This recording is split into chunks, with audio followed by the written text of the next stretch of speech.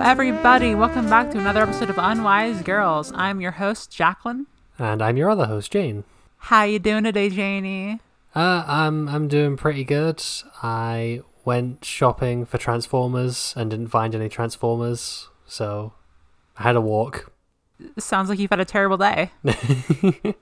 Are you feeling better after last week? I am much less sick now. It's really nice. Yay. I'm glad. Thank you. How are you? I'm doing okay. I'm very excited. Jane, you said that you have some news today? I do. For once, we actually have a small piece of Percy Jackson news. Very excited.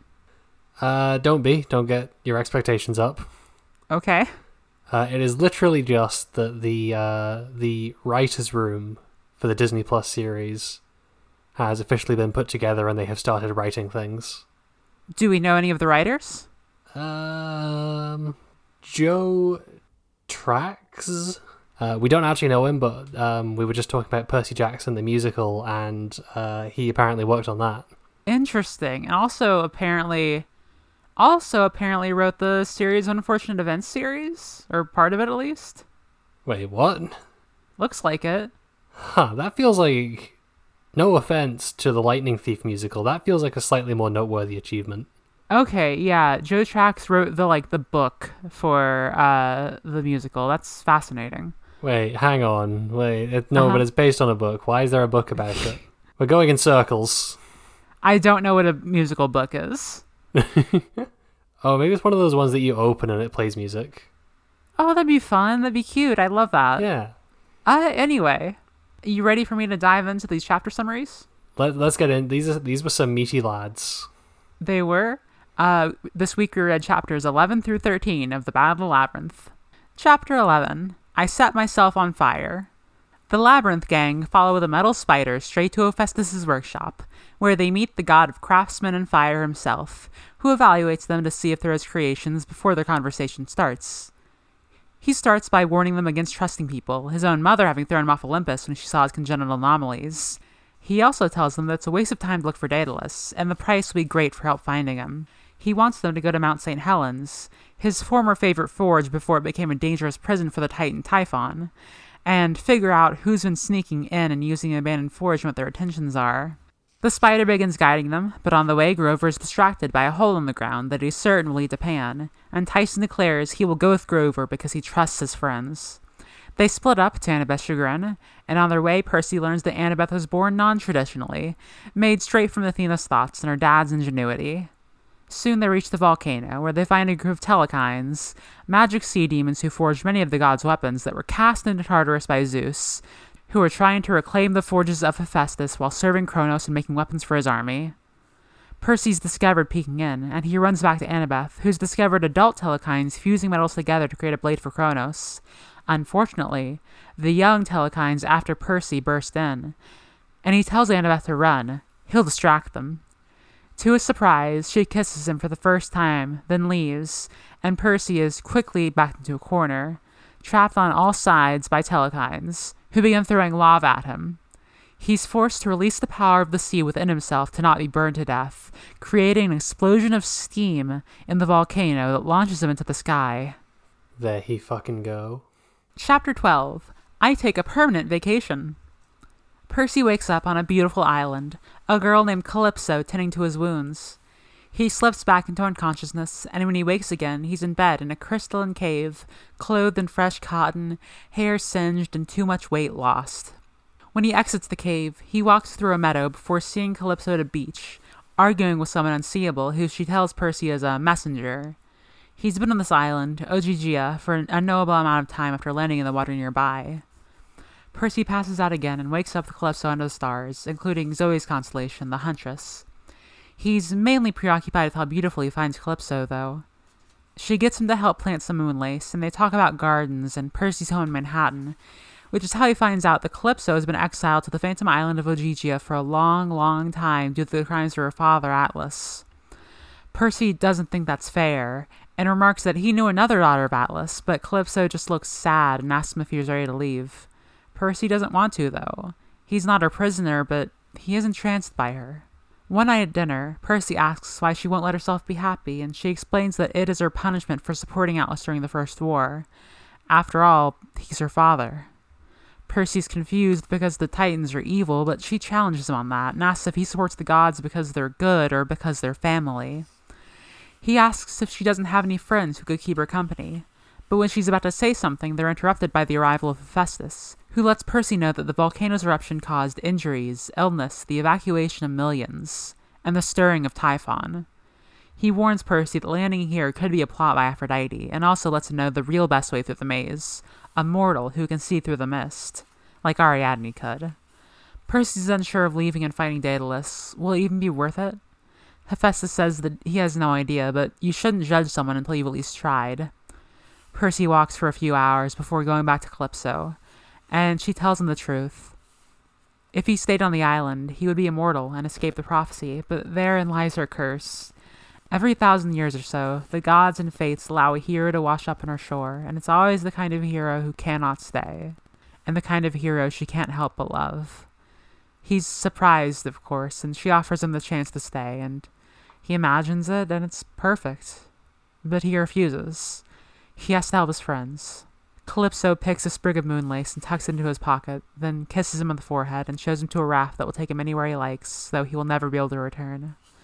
In their last moments together, Calypso manages to smile and asks him to plant a garden in Manhattan for her. Percy promises he will, and sets sail to Camp Half-Blood. Chapter 13. We hire a new guide. At Camp Half-Blood, a funeral is going on for brave Percy Jackson, son of Poseidon, until the boy himself washes up there and interrupts. He was gone for 2 weeks, and pretty much everyone is sad to see he's not dead. Back at the big house, he tells Chiron and Annabeth about pretty much everything except Calypso.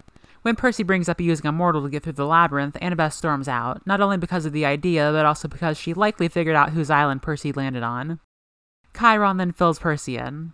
Tyson and Grover are missing, Chris Rodriguez is getting closer to death, and Quintus went missing after venturing into the labyrinth. Percy tells Chiron that Quintus was a spy, but is still surprised they didn't take Mrs. O'Leary with them. Percy goes to see the Hellhound, and after an exuberant doggy greeting, Clarice arrives for training. He gives her his condolences about Chris, and she tells him to kill Daedalus when he sees him, because only someone truly evil could build the labyrinth. That night, Percy gets back to dreaming and sees Minos trying to bribe a king named Cocculus to hand over Daedalus before, that same night, being murdered by the king's daughters, who respect Daedalus and his teachings, and Daedalus himself, who flees into the labyrinth to escape death.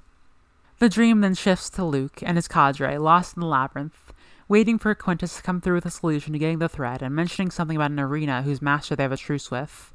And as the dream ends, they discover a half-blood wandering the labyrinth, likely Nico, since Annabeth tells Percy in the morning that he apparently left the ranch. The two visit Sally, where Percy promises to talk to Pablo about the school blowing up, and Sally confirms that she can see through the mist at least a little bit. They then go to meet with Rachel Elizabeth Dare, who is painted gold for a volunteer art fundraiser project.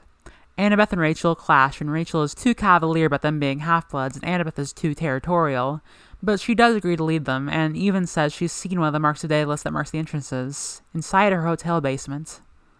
So, what'd you think of the chapters this week? These were jam-packed. They were certainly jam-packed. I mean, listen, obviously the standout is the middle one, but overall they were still all, like, really solid. We've debated this. We've debated, like, what was the best set of chapters we've read so far. Mm-hmm. We've had a couple times, and I think this... If I had to pick out a single best chapter of Percy Jackson, it would be chapter 12 of this book. Yeah, definitely. I'm with you on that one. So, do we want to start with that, or do we want to maybe end with that, or just put it in the middle somewhere? What do you think? I feel like we should maybe build up to it. I feel like we're going to have like the most to say about that. So we should get our thoughts on the other ones kind of out the way first. So let's start with chapter 11. Yeah. I have an opinion. Okay, hit me with your opinion. I think that Hephaestus rules. Hephaestus absolutely rules. Hephaestus is the coolest god we've seen so far. Hephaestus is really... one of the things that's really struck me about him is, like, it's a return to the kind of description of the gods that we haven't had for a couple of books now. Where, like, I remember back when we were reading Lightning Thief, we were really struck by, like, the description of Ares and how he's this huge, fucked up looking biker dude with nuclear explosions behind his sunglasses. Yes, yes. And I feel like none of the other gods have really lived up to that standard since. Until now, where we have Hephaestus, who is, like, huge and gnarled, and his beard lights on fire when he's angry. It's really good. It's so good. Not only that, but, like, he's a old grumpy fuck. He's old and tired, and he doesn't give a fuck. But also, like, you totally feel for him because he's been treated like crap his whole life by his family. His mother threw him off a mountain, and he is constantly cucked by the worst guy. Yeah, there's so much fun had here with, like, the different versions there are of myths. So, like, take Hephaestus. We've got basically two different versions of his story. In one of them, it's like Zeus throws him off the mountain, protecting Hera or something like that. And that version is, like, presented as the myth that people know in this book. Yeah. But the other one is that his mom sees him and is like, "This kid's ugly, I hate him," and throws him off the mountain. And that's the real one, Percy Jackson. Yep, that's the canon ending, I guess. And first of all, we talked about it with sort of the variety of form described in, like, the how do you say it? Campy or whatever. There's a lot of cool stuff you can do with, like, the way that myths present things, and this is one example of that. Yeah, it has the same kind of vibe as the side quest you can do in Hades about Zagreus being a piece of shit and telling a bard that he and Dionysus are the same guy, and that playing into the fact that there is actually some confusion in Greek mythology between Zagreus and Dionysus. Right. That's always so cool because, like, these are old stories. Of course, there are going to be a million different versions of them, and, like, you can just, like, pick one and choose, obviously, and that's obviously done here a lot. But also, you can use that to its advantage.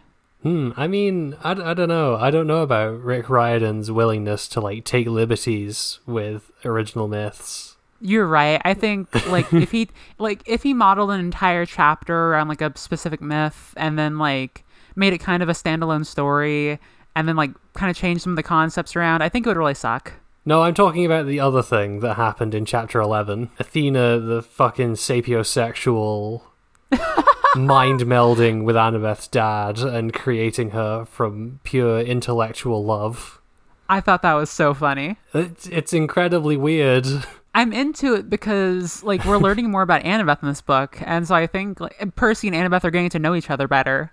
And, you know, maybe eventually it was going to come up, like, hey, what was your parents' relationship like? Well, they mostly just, you know, thought the other was smart, and then I came from that. They played chess together, and it was the most erotic thing you ever did see. Athena is not a morosexual, and for that we reject her. This is why Aphrodite is the patron goddess of this podcast. Yeah. I don't have big thoughts about it or anything. I think it's funny. Me neither. I just think it's weird that now is when we're getting this clarification. I don't agree, because, like, last episode we were talking about, isn't it weird that Athena's, like, a virgin goddess, but she has kids here? So I think, like, that kind of answers the question right after it was, like, after we thought of it. That makes it, to me, indicates that maybe, like, Rick Riordan was getting pestered on fucking, I don't know, this was like 2008, so Blogspot or something. Yeah. He was getting pestered by, like, Greek lore nerds who actually know about this stuff and were, like, pushing their glasses up their nose and going, well, actually, Athena's one of the virgin goddesses. And this is just him trying to get those people off his back. Which, I mean, I guess I respect that. True. And it's also just a fun concept, right? What, Annabeth just crawling out of Athena's brain? Because that's what Athena did. So, like, learning that, like, oh, her kids also all just do that. That's, I guess, another one of those, like, really odd, but, like, interesting things. Just sometimes you remember the Greeks were kind of fucked up and their mythology was real weird. Yeah. What'd you think of those telekines? They're basically like comedy orcs. Kinda, yeah.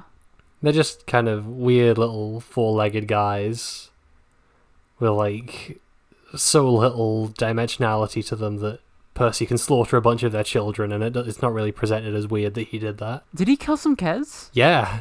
Oh my god. Yeah, when they're watching the fucking bizarre sex education video, he jumps out of the minecart full of celestial bronze and slashes like the front row of them. Oh god. Is sex a theme here? Fuck, it might be.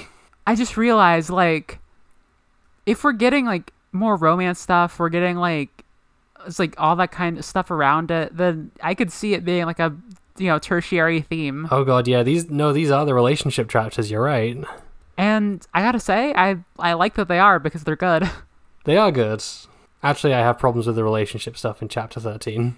There's some stuff we can get into about that. I have mixed opinions for sure. But the relationship stuff in chapter 11 is certainly cute. Annabeth and Percy have their first kiss. It's true. She gives him a kiss out of pity because she thinks he's gonna die. Is how I read it. You don't think that Annabeth just like has some genuine emotional feeling for Percy? No, I think she does, but I think she thought, oh, he's gonna fucking die. I should do this for him before there is no chance. That's fair. And also for herself. Like, I imagine she also wants to kiss her boyfriend. That is also very true. I like that we learn that, like, the telekines were, like, kind of got a raw deal by the gods. Yeah, it kind of sounds like they got fucked over. Like, oh, they were practicing dark magic, whatever. Like, the gods say dark magic. The telekines just say magic. Yeah. So, I feel like there might be a little bit that nobody has told Percy there. Mm-hmm. We've, like, barely thought of, like, magic as a concept in this series, though. Yeah, I mean, I guess whenever it's come up, it's been, like, pretty negative. It was like, she comes up again in these chapters. It was, Circe. Or whatever. Like, she was a sorceress, and she just turned people into guinea pigs. That's, like, the only time magic has really been a thing, is, like... Guinea pigs. Yeah. And Thalia summoning lightning, Percy, like, I guess all that is magic, but it doesn't really present as... It's kind of like god magic. It's different. Yeah, it's different. I really like how this chapter is really starting to, like, give us an idea of how dangerous Percy is.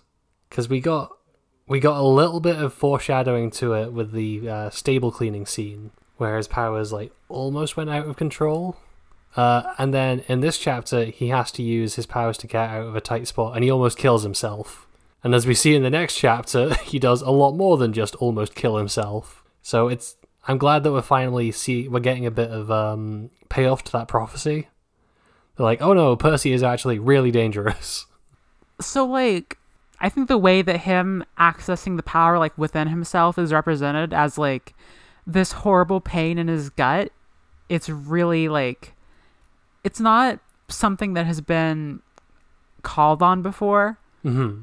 Like, this is a new area of sensation for him. I don't know. I think it might have actually come up a couple of times before that when he's controlling water, he feels like a tugging sensation in his gut. Oh, definitely. But it's certainly never been to the extent that it's, like, painful for him. Yeah, it's the pain specifically that really fascinates me. Mm-hmm. It's like, is he hurting himself just through doing this? Or is it just the effects of it that are hurting? Well, it seems to, like, actively consume his body to work.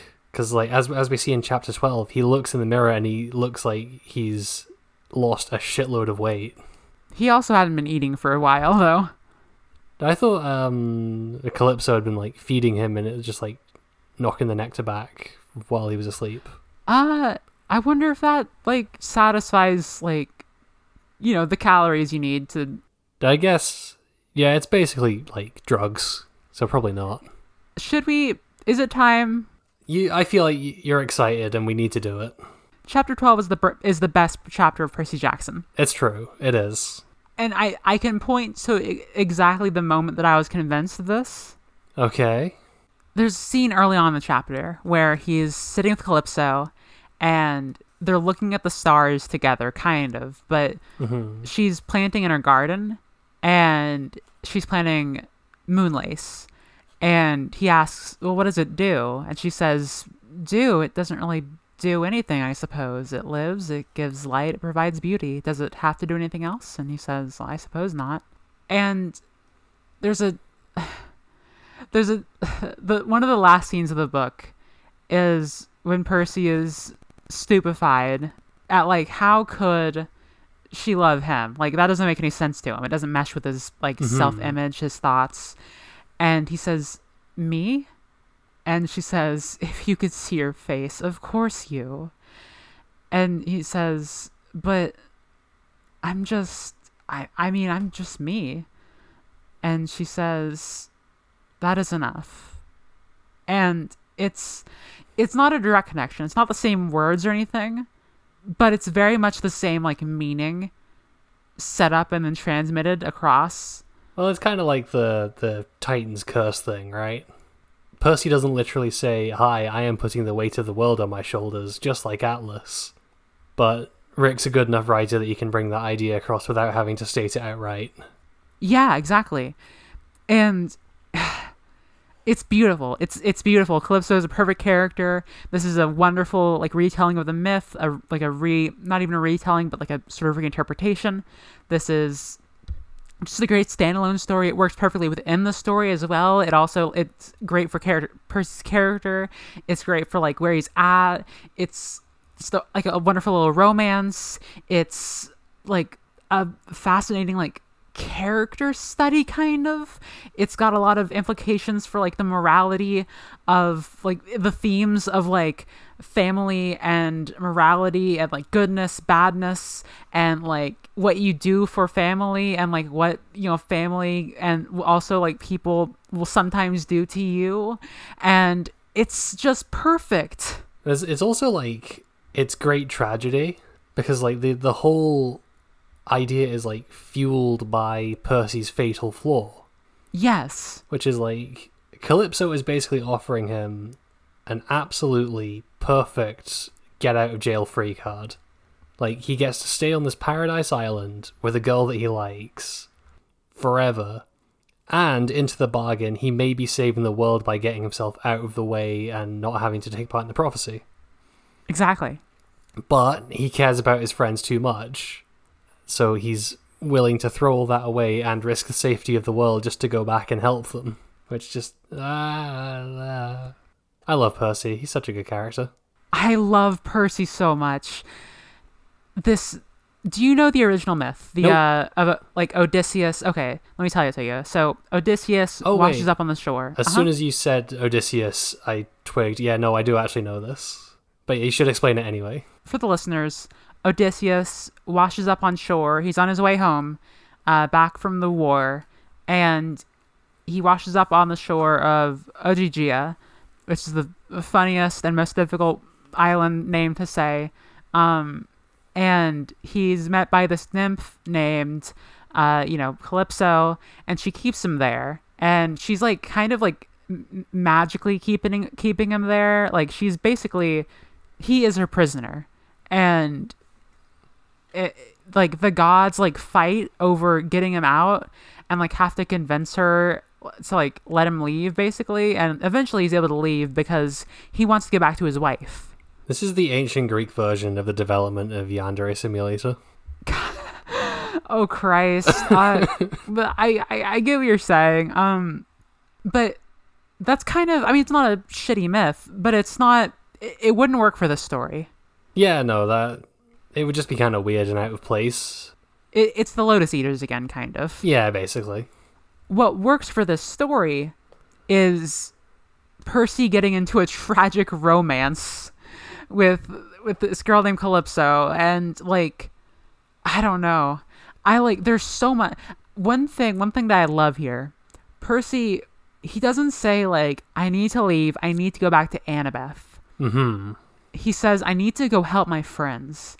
And I think that's perfect. Like, if this had become a story, this isn't a story about, like, Percy is doing something immoral.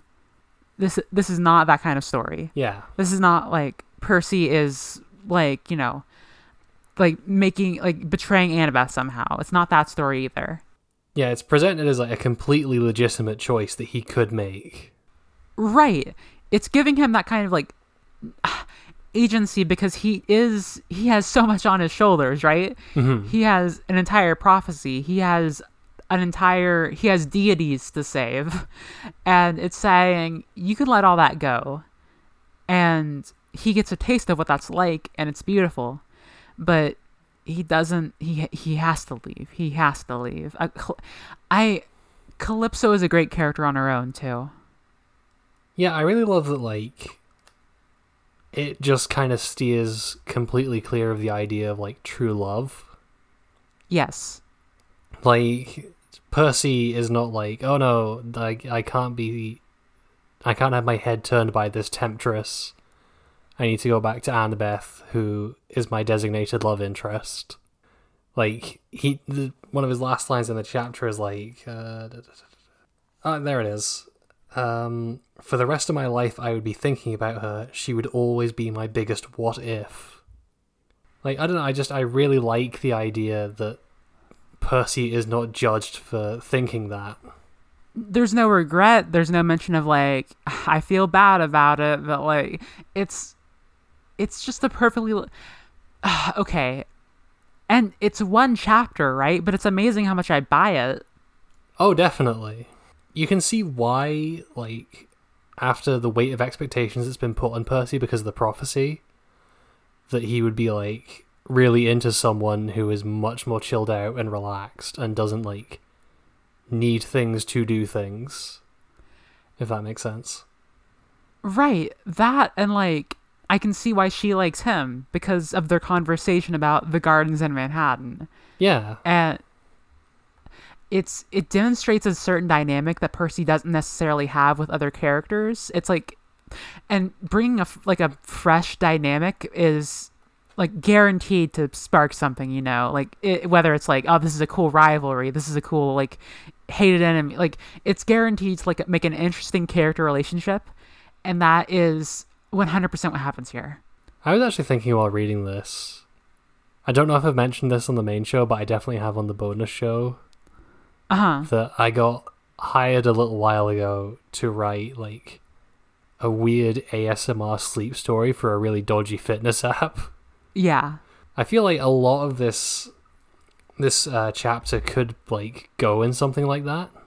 Like the descriptions are just so gorgeous and peaceful, and you really get the feeling that this island is like a paradise from them. The fact that Percy is also like constantly slipping in and out of consciousness really helps kind of obscure like how much time is passing. Not only that, but it also makes it feel longer. Like it makes it feel like they've had a lot of time to develop just like everything here. Yeah. Although I don't know how much Percy passing out is a result of him being injured and how much of it is him being a 15-year-old getting absolutely wankered on cider. That is very... I mean, I don't know if it's intended to be that kind of cider. There's another kind? Yeah, I it actually took me until I was like a teenager to know that there was like alcoholic cider. Huh, I mean... But I feel like if you're an ancient Greek and you're just like dumping apples in a barrel to ferment them... Oh, certainly. It's going to be difficult to get the alcohol out of that. Absolutely true. You're probably... That's very funny. I did not notice that. With some more stuff, I like that they challenge each other. I like that Percy is being challenged in a way that he hasn't had to be before. Specifically, I mean that in regards to the conversation about, like, are the Titans... There's a specific line she says. I want to read it because every single line in this chapter is perfect. Listen, a lot of this is going to be dead air that gets edited out because we're looking for specific, very good quotes in this very good chapter. That's okay. This is going to be a 7-hour Chapter 12 fan cast. The specific quote that I am referring to is Percy says, like, why would you support the Titans? Aren't they evil? And Calypso says, are they? All of them? All of the time? Tell me, Percy. I have no wish to argue with you, but do you support the gods because they're good or because they are your family? And this is like something that was super necessary for the series to get out there. Yeah, I know I was accusing the little demons living in the volcano of not having a lot of like dimensionality before, but I do think them talking about how they got fucked over by the gods is really good setup for this conversation. Yes.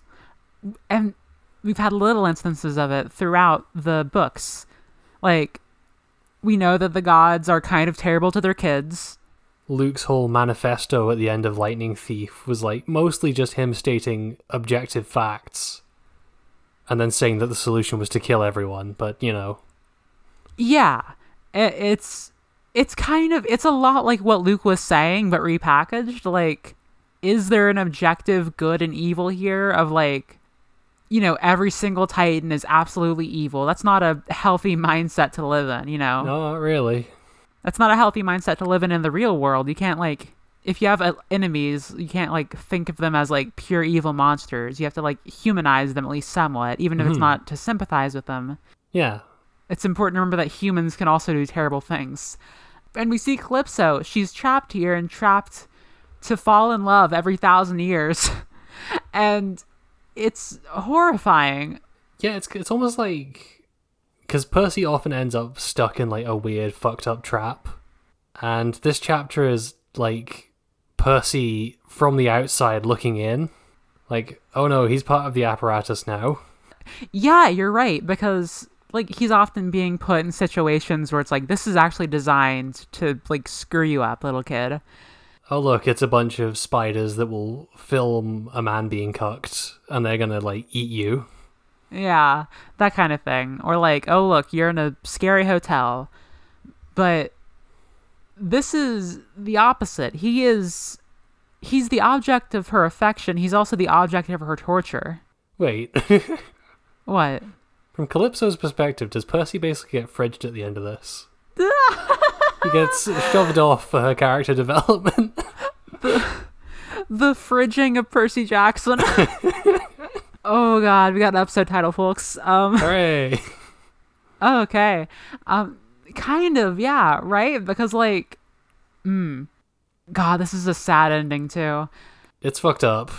It's important that we knew. It's important that we knew Zoe before this. Obviously, like that adds a lot of dimensions here. Mm-hmm. It's kind of like tweaks my heartstrings to see her like stars in the sky and all that. Yeah, that's a really nice little reminder. Well, not nice, horrible actually, but you know. Yeah. I mean, it's nice. It's their it's the final. She's still around, you know. It's that kind of thing. Yeah. The relationship between her and Percy is not the entire chapter. Oh yeah, we also get to see the return of new best god. Hephaestus arrives because we learn that the gods do come here sometimes to visit her. Mostly to taunt her, it sounds like. Well, I don't know. It doesn't sound like Hermes taunts her. It kind of sounds like he just like pities her and kind of like, well, this is what's going on outside. Oh yeah, it's so cool out there. I mean, they've got all sorts of like cool technology and, you know, antibiotics. And, you know, they've got this thing called social media where you can like connect and communicate with like hundreds of people. And you're just kind of stuck on this island on your own, huh? I don't think that's what Hermes is doing. I would bet that they're like, I bet Ares or like Aphrodite would do that. Aphrodite absolutely would. I feel like Hermes would just be like, well, hey, you know, there's some good stuff. You got, you know, got your cellular phones now. There's some bad stuff. You got Twitter. Global warming now. Also that. And you can't plant gardens anymore because everything is a city. That's a fair point. Yeah, Hephaestus basically shows up and basically gives Percy a bunch of reasons why he shouldn't go back. Yeah. He gets out his iPod, basically, and shows Percy a news report that is, oh yeah, you blew up a mountain, and 500,000 people have had to move because you blew up a mountain. I'll never be able to use my favorite forge again. The Titan could come back and kill everyone. But hey, look on the bright side. You did incinerate all the children who were in there. Oh, God. Yeah. Hey, can we also talk about how, like, just a really cool idea it is that we have, like, a super volcano that could one day erupt and, like, cause an apocalypse and kill millions of people. And so in this series, it has, like, the worst monster ever sleeping underneath it. Like, the one that you do not want to fuck with under any circumstances. Is Mount St. Helens a supervolcano? Yep. I don't believe so. Let me wrong? check. I'm pretty sure you're completely wrong because I think it's a stratovolcano, which is a conical volcano built up by many layers of hardened lava and tephra. Oh. Well, then I retract my compliment. It should live under Yellowstone. That's the one. Okay, but that's a terrible place to put it. I don't think Typhon is going to come out of the mountain and kill everyone. You don't? No, I'm firmly against. If Typhon comes out of the volcano, everyone living near it will simply just sell their homes and move. You know what? You're right. Wait, that is what happens in these chapters. Never mind. I mean, they're evacuated and also they die and get injured. And I think it specifically says nobody died, but that's just because this is a kid's book. In reality, Percy absolutely would have killed some people. Okay, quick detour. Do you think Typhon is the giant monster that was in the one book cover? Oh, fuck. That would be so cool. It would be. Yeah, that makes sense as well, because that was a giant lava monster, wasn't it? It was. If we see Typhon later in this book, I will be pleased. Yeah, because it'll be from the best version of the cover, unlike the shit version that I have. Yes. What else can we say about there? I mean, there is more for sure. Who do you think the weird person she was talking to was on the beach? I assume that was Hermes. You think Hermes? Well, that's the only other person we really hear about coming to visit her. So, like, I would have to assume. Well, she does call him a messenger, and Hermes is the messenger of the gods. So I could see that, but it would feel weird if she didn't just say like, "Oh, that was Hermes" or something. Oh yeah, no, actually, it is kind of weird that it doesn't clarify that point. Maybe she's in cahoots with the Titans. I don't think she's in cahoots. I could see it being like a thing.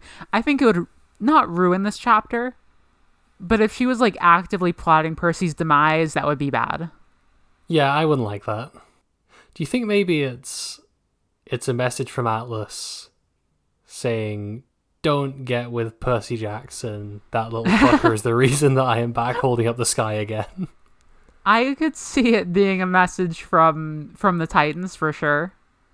Just like they could be trying to recruit her somehow, you know. I mean, to what end? I'm not sure because she can't leave. But yeah. I don't know. I'm curious if that's like a plot point that comes back. I think Hermes is probably the safest bet, and I think if it is Hermes, that means he's probably going to be significant later on too. Wait. I know who it is. Who? It's Quintus. Oh, you think it's Quintus? Yeah, because Quintus fucks off before Percy gets back for his funeral. Yeah, 3 days before. Oh, wait.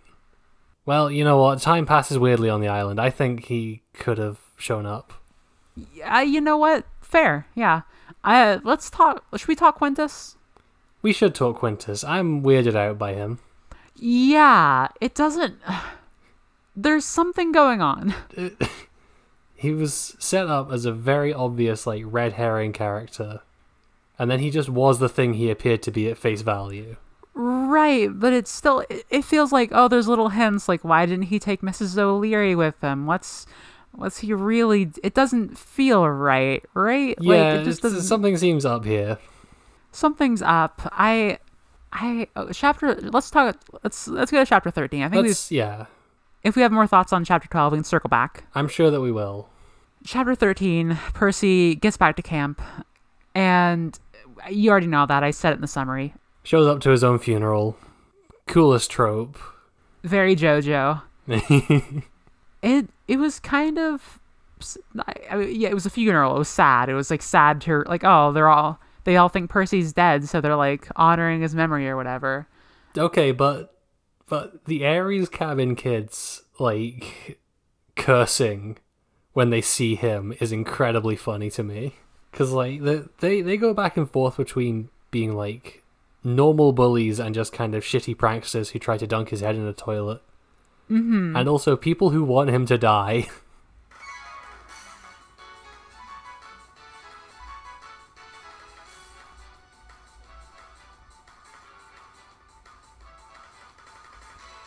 And we're back. Hello. We took a quick break for, having food, and also just because doing a podcast takes, you need to take breaks. Yeah, we should start doing that, honestly. Yeah, this is the first break we've ever taken, honestly. It feels good.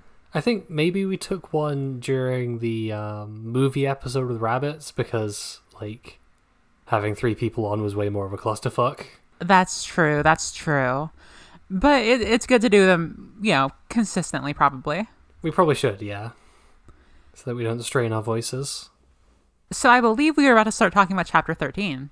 We may have already talked about a little bit of it. I don't remember. We were dumping on Quintus, I think. Quintus is whatever. I think it'll either be awesome, there's some big twist, or it'll kind of just suck. I'm hoping that, I think the only answer that could actually be, interesting and exciting is Quintus turns out to be, have his own agenda and be, maybe playing both sides. Yeah, I'm not even sure how interesting it'd be or, how well executed it could be if he just, is well, I've been working with you all the time, and is, a traitor against Kronos. Yeah, because, There's something there with, his brand that's set. I just don't really get it yet. I don't know what's going on. Yeah, we basically had the quest rejigged, 2/3 of the way through the book, so I guess there's still time to get some development on that. Yeah. We have 7 more chapters. Mm-hmm. Hey, also, on that subject, Uh-huh. I'm a really big fan of, the way that this is played out, where, Percy goes back to Camp Half-Blood just over halfway through the book so that they can, reevaluate and then do something else. That's just, I think, a really interesting shake-up to the formula. It's kind of like how we're learning to take breaks. Oh my god, you're right. It's thematic. It's very thematic. I agree. I like the different, structure that we're going for. We've had 3 books where it's basically kind of the same thing. And they go out, they do a quest, they come back at the end for some foreshadowing. There's a lot of changing it up here that I enjoy. Definitely. We learn... Okay, so Quintus is gone, but his better half is still here. Big dog. Big dog. It's Mrs. O'Leary. Percy goes to see her, give her some dog treats. She jumps on him and licks his face and probably almost bites his head off or something. Almost certainly. Normal dog things. Normal dog things. If my dog was that big, he would try to bite my head off, I'm sure of it. Yeah, that makes sense. So I'm glad she's still around. Clarice hates dogs. Maybe they hate her, which is a sad existence to live in. Yeah, justice for Clarice. We get some more Clarice and Chris Rodriguez stuff here. Mm-hmm. Chris is apparently close to death. He's Padmeing. Right. She just no longer he no longer had the will to live. He is kind of her Padme. Oh, yeah. Oh, God. What if Clarice, goes to the side of Kronos after this? That would kind of rule. I kind of do want an evil Clarice arc. I think it'd also suck. It would turn this into, the kind of trash that we, have been kind of feeling that, this wasn't. But yeah, this has definitely been one rung above a lot of YA trash so far. That would very much... I mean, I know you love the prequels. I do love the prequels. The Star Wars prequels. We shouldn't just say the prequels. There are a lot of prequels out there in the world, but... I feel like if you say the prequels after we just said Padme, I feel like people know what we're talking about. People get it. Everyone loves them. Everyone agrees on this. Yeah. But, if we're talking about, the specific arc of, Anakin and Padme's relationship, that would not be a good thing to emulate for your book. Yeah, probably not. Although, Clarice is kind of doing a little bit of fucking dark side stuff. Oh, yeah. Go in there, kill Daedalus. He's evil. he's pure evil and he has no like soul, and like this isn't a game anymore is I think what she says. This isn't practice anymore. And I have like two things to say about this. One is, how does Clarisse expect Percy to kill Daedalus? With a sword. Yeah, but that's the thing. His sword is celestial bronze. It's not going to work on a mortal. He's a half-blood. No, he's not. Yes, he is. We learned this last...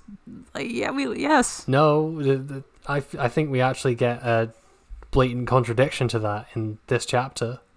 We learned that Athena is his mom. Wait, did that actually happen? That actually happened. No, Athena, like, told him to go fuck himself after he killed that child. I don't think there was like, I'm disappointed in you, son, element to that. You're so wrong that it's hilarious. But the reason that he's lived so long is because he keeps putting his brain in automatons. You're so wrong that it makes you look silly. Okay, you know what? I'm gonna pull the trigger. I'm gonna look it up. For me, it's page 190. It's right after he kills Perdix. Daedalus scowled up at the heavens. I have always honored you, mother. Page 190 for me is the sex ed class. Go to the one after he killed Perdix. It was Annabeth's mother, Athena. Daedalus scowled up at the heavens. I've always honored you, mother. I've sacrificed everything to follow your way. Oh, no, yeah, you're right. Fuck. Okay, well, there goes my theory that Clarisse was, like, advocating that Percy beat an old man to death with his bare hands. I mean, she is still doing that. No, she's just saying, like, cut his head off. I thought that it was, like, an unintended consequence that Percy was going to have to, like, hit him with a stick until he fell over. I thought we talked about this last episode. No, we did, but you're right, we did, because that was how we got onto the topic of Athena fucking. And you got confused. And I got confused again. I think you thought that Athena was Perdix's mom. That would explain it. Or something. I don't know. I don't listen to these episodes. I just edit them. I had a second thing that is hopefully not gonna be just contradicted immediately by looking at the wiki. Go ahead. Which is that I really like that, like, being in love with Chris Rodriguez hasn't, like, changed Clarisse's character. No. Like, it hasn't, like, done the thing where, oh, she's found love, so she's fixed and normal now. TM. Like, so she's like, as a result of my love for this person, I'm going to continue to be a violent asshole and say, go and fuck Daedalus up. Like, she's tender with Chris, for sure, but, like, he's also, like, injured and dying. Like, and this is still Clarisse. This is still Clarisse, right? And I enjoy that. I'm glad that this is not... To me, this isn't a book series, and we can segue right into another topic through this. This isn't a book... This is not a book series where it's going to change a character because of, like, a romance they get into. Jane, you said you had some problems here. Tell me your problems. I mean... It's not even, like, new things, because I think we ragged on this in the opening set of chapters, which is Annabeth just being, like, incredibly overly jealous of Rachel Elizabeth Dare for, like, no reason. Counter-argument. Okay. We've been provided a reason, and it's not that she's, like, romantically jealous or anything. Chiron says that, like, Chiron tells Percy that Annabeth is, like, territorial of her friends. And that's perfectly consistent with her character. I don't think it is. You don't think so?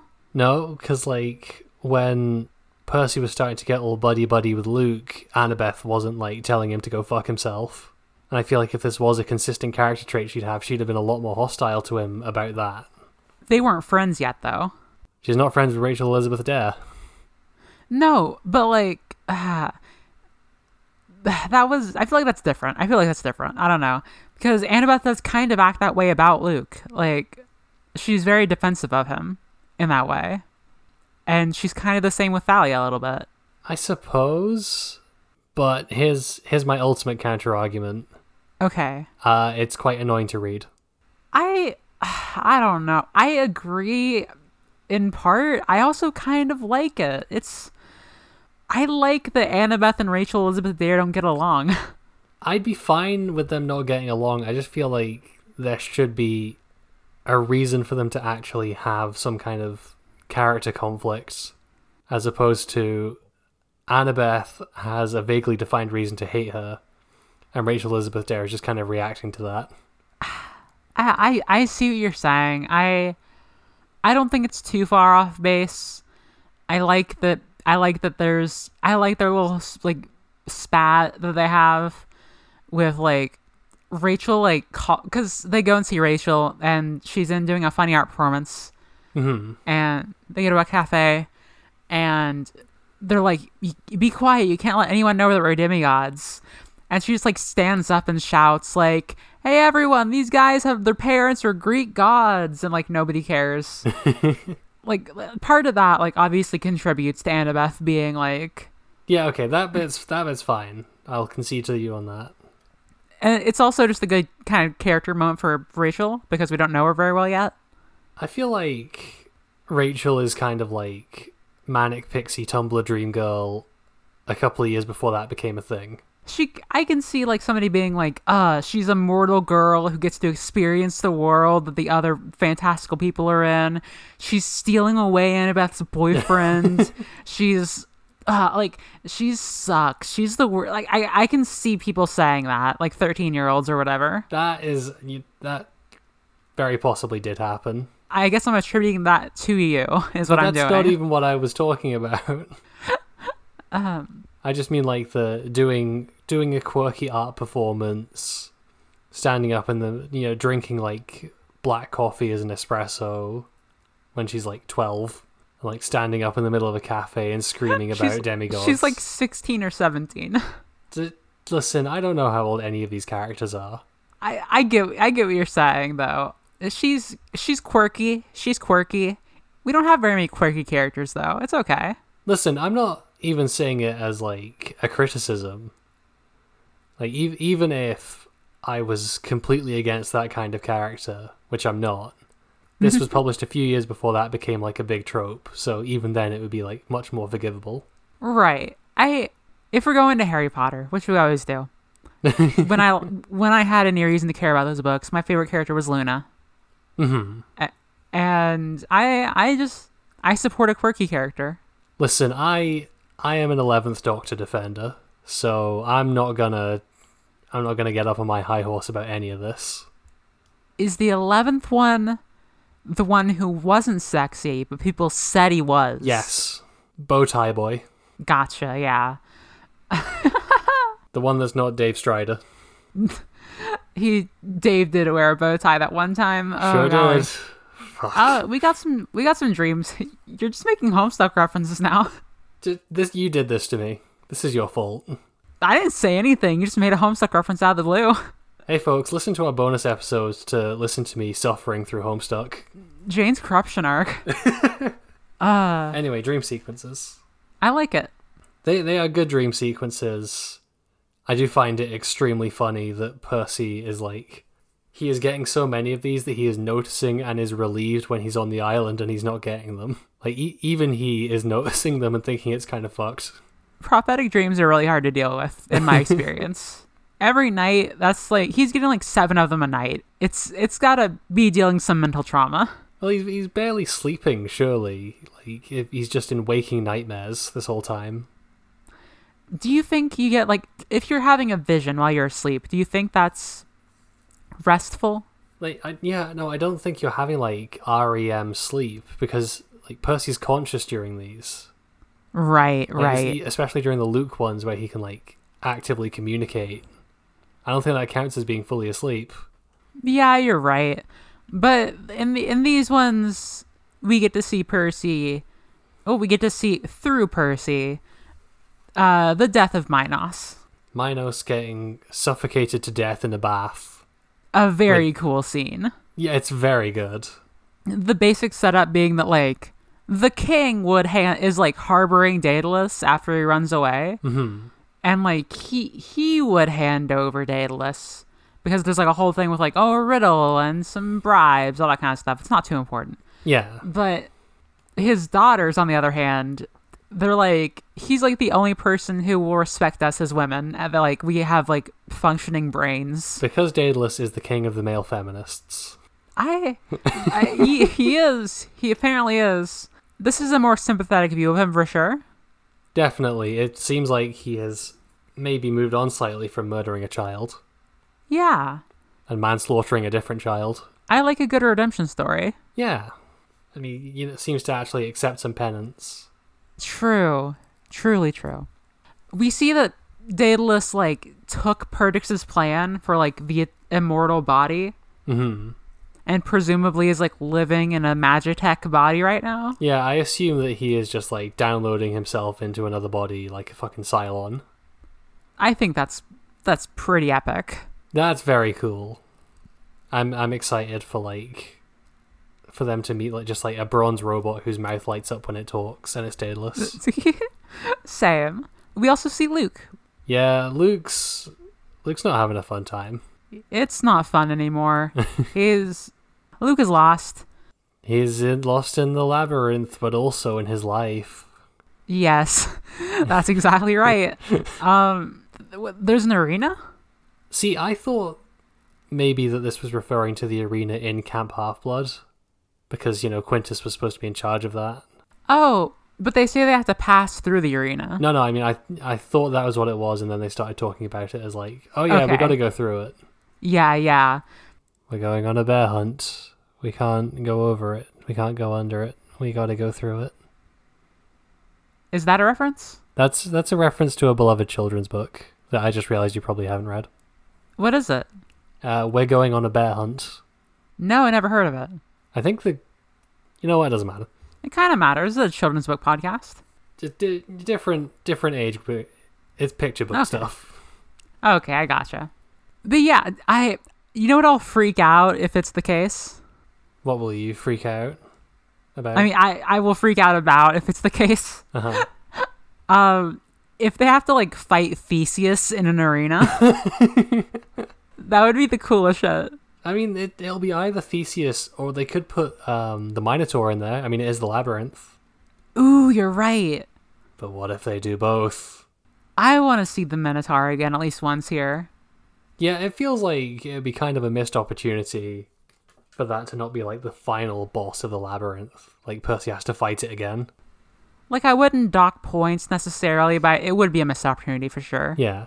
Do you think they're going straight from the scene where Percy shows up at his own funeral and then straight to the arena where they had the chariot race from Battle Tendency? Oh, this really is the JoJo book, unfortunately. I mean, Percy even gets blasted out of a volcano. What would Percy's stand be? We talked about JoJo in like episode 1. It's been a long while. I also tried to trick you into watching more JoJo and it didn't work. Right. I don't remember what it's called, but there's a stand from the start of part 4, which is just like a water manipulation stand, Okay. which a serial killer uses, and that part's really fun. But I assume Percy would use it for good. I feel like we're drifting off track a lot. We're really far off track. Do we have any more thoughts about Chapter 13? I don't know. The problem is that Chapter 12 is kind of a hard act to follow. It's not even a bad chapter, but like, I don't know. It's good stuff. It's good stuff. It's good stuff. It has Big Dog. Oh, they discover Nico at the end. Oh shit, yeah. That's really important. We need to talk about that. Nico left the ranch. It sounds like he's being manipulated by Minos again. Yep. Turns out when you leave the child on the edge with nothing to lose, like on his own, he will make bad decisions. Who'da thunk it? I'm hoping for the best with that kid. I mean, he at least survives long enough to be a gay, right? Because we haven't gotten that yet. He does. We haven't gotten that yet, so he's not going to die imminently, I think. Yeah. I mean, you never know what confessions could come at the end of this book. You know what? That's true. Oh, fuck me. What's up? Is Percy Jackson turning into a harem anime? We need to stop the Calypso, podcast. Annabeth, and also We need now to Nico. stop the podcast. We need to stop the podcast. Thank you, everyone, for listening. Let's go to the Percy Jackson is not set zone. Let's go to the zone. Fuck me.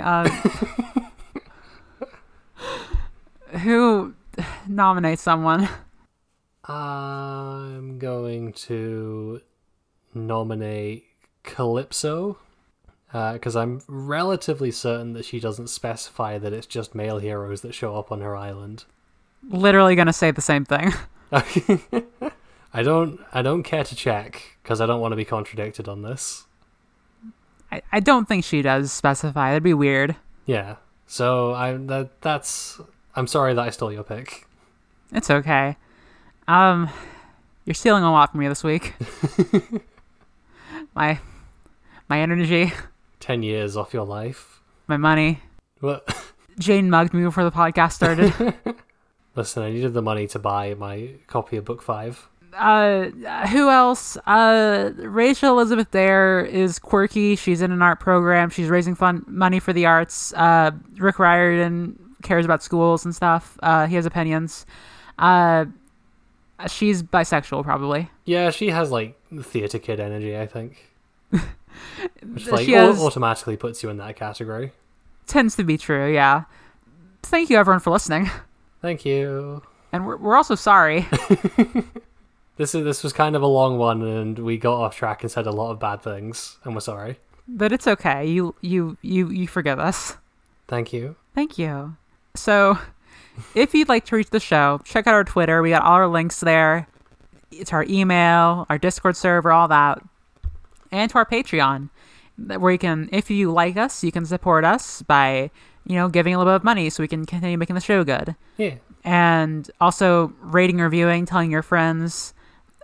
All those really help a lot. If you want to check our Patreon, it's as low as $1 a month, where you can get a special role on Discord marking you as a camp counselor. For $3 a month, you get an even special role as a friend of Dionysus and access to all our bonus content, where we talk about things like Homestuck.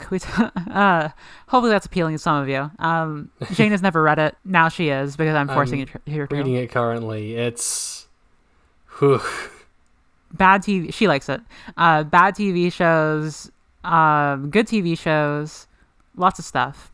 If you're feeling especially generous, for $5, you get the specialist role of Aphrodite's Chosen, all of our bonus content, and a shout out at the end of episodes. Speaking of, this week we'd like to thank Mercy, Veronica Friend, and Erica Pussy Looking Like a Ham Steak Faye. Why did she say that? Listen. Thank you, everyone. I was bitching about Homestuck in a server that we're both in, and she changed her name in that server to Pussy Looking Like a Ham Steak. So God. I'm exposing her to the world. I'm exposing the ham steak ass pussy. Horrifying. I might have to bleep that. It's terrible. Okay. Thanks, everyone. And as we say at the end of every Wait, stop. As we say at the end of every single episode, as I say, and as you say, I thought you. But forgotten. I say this part. Every single episode. See you next week, Camp Half-Blood. See you next week, Camp Half-Blood. Bye-bye. Bye.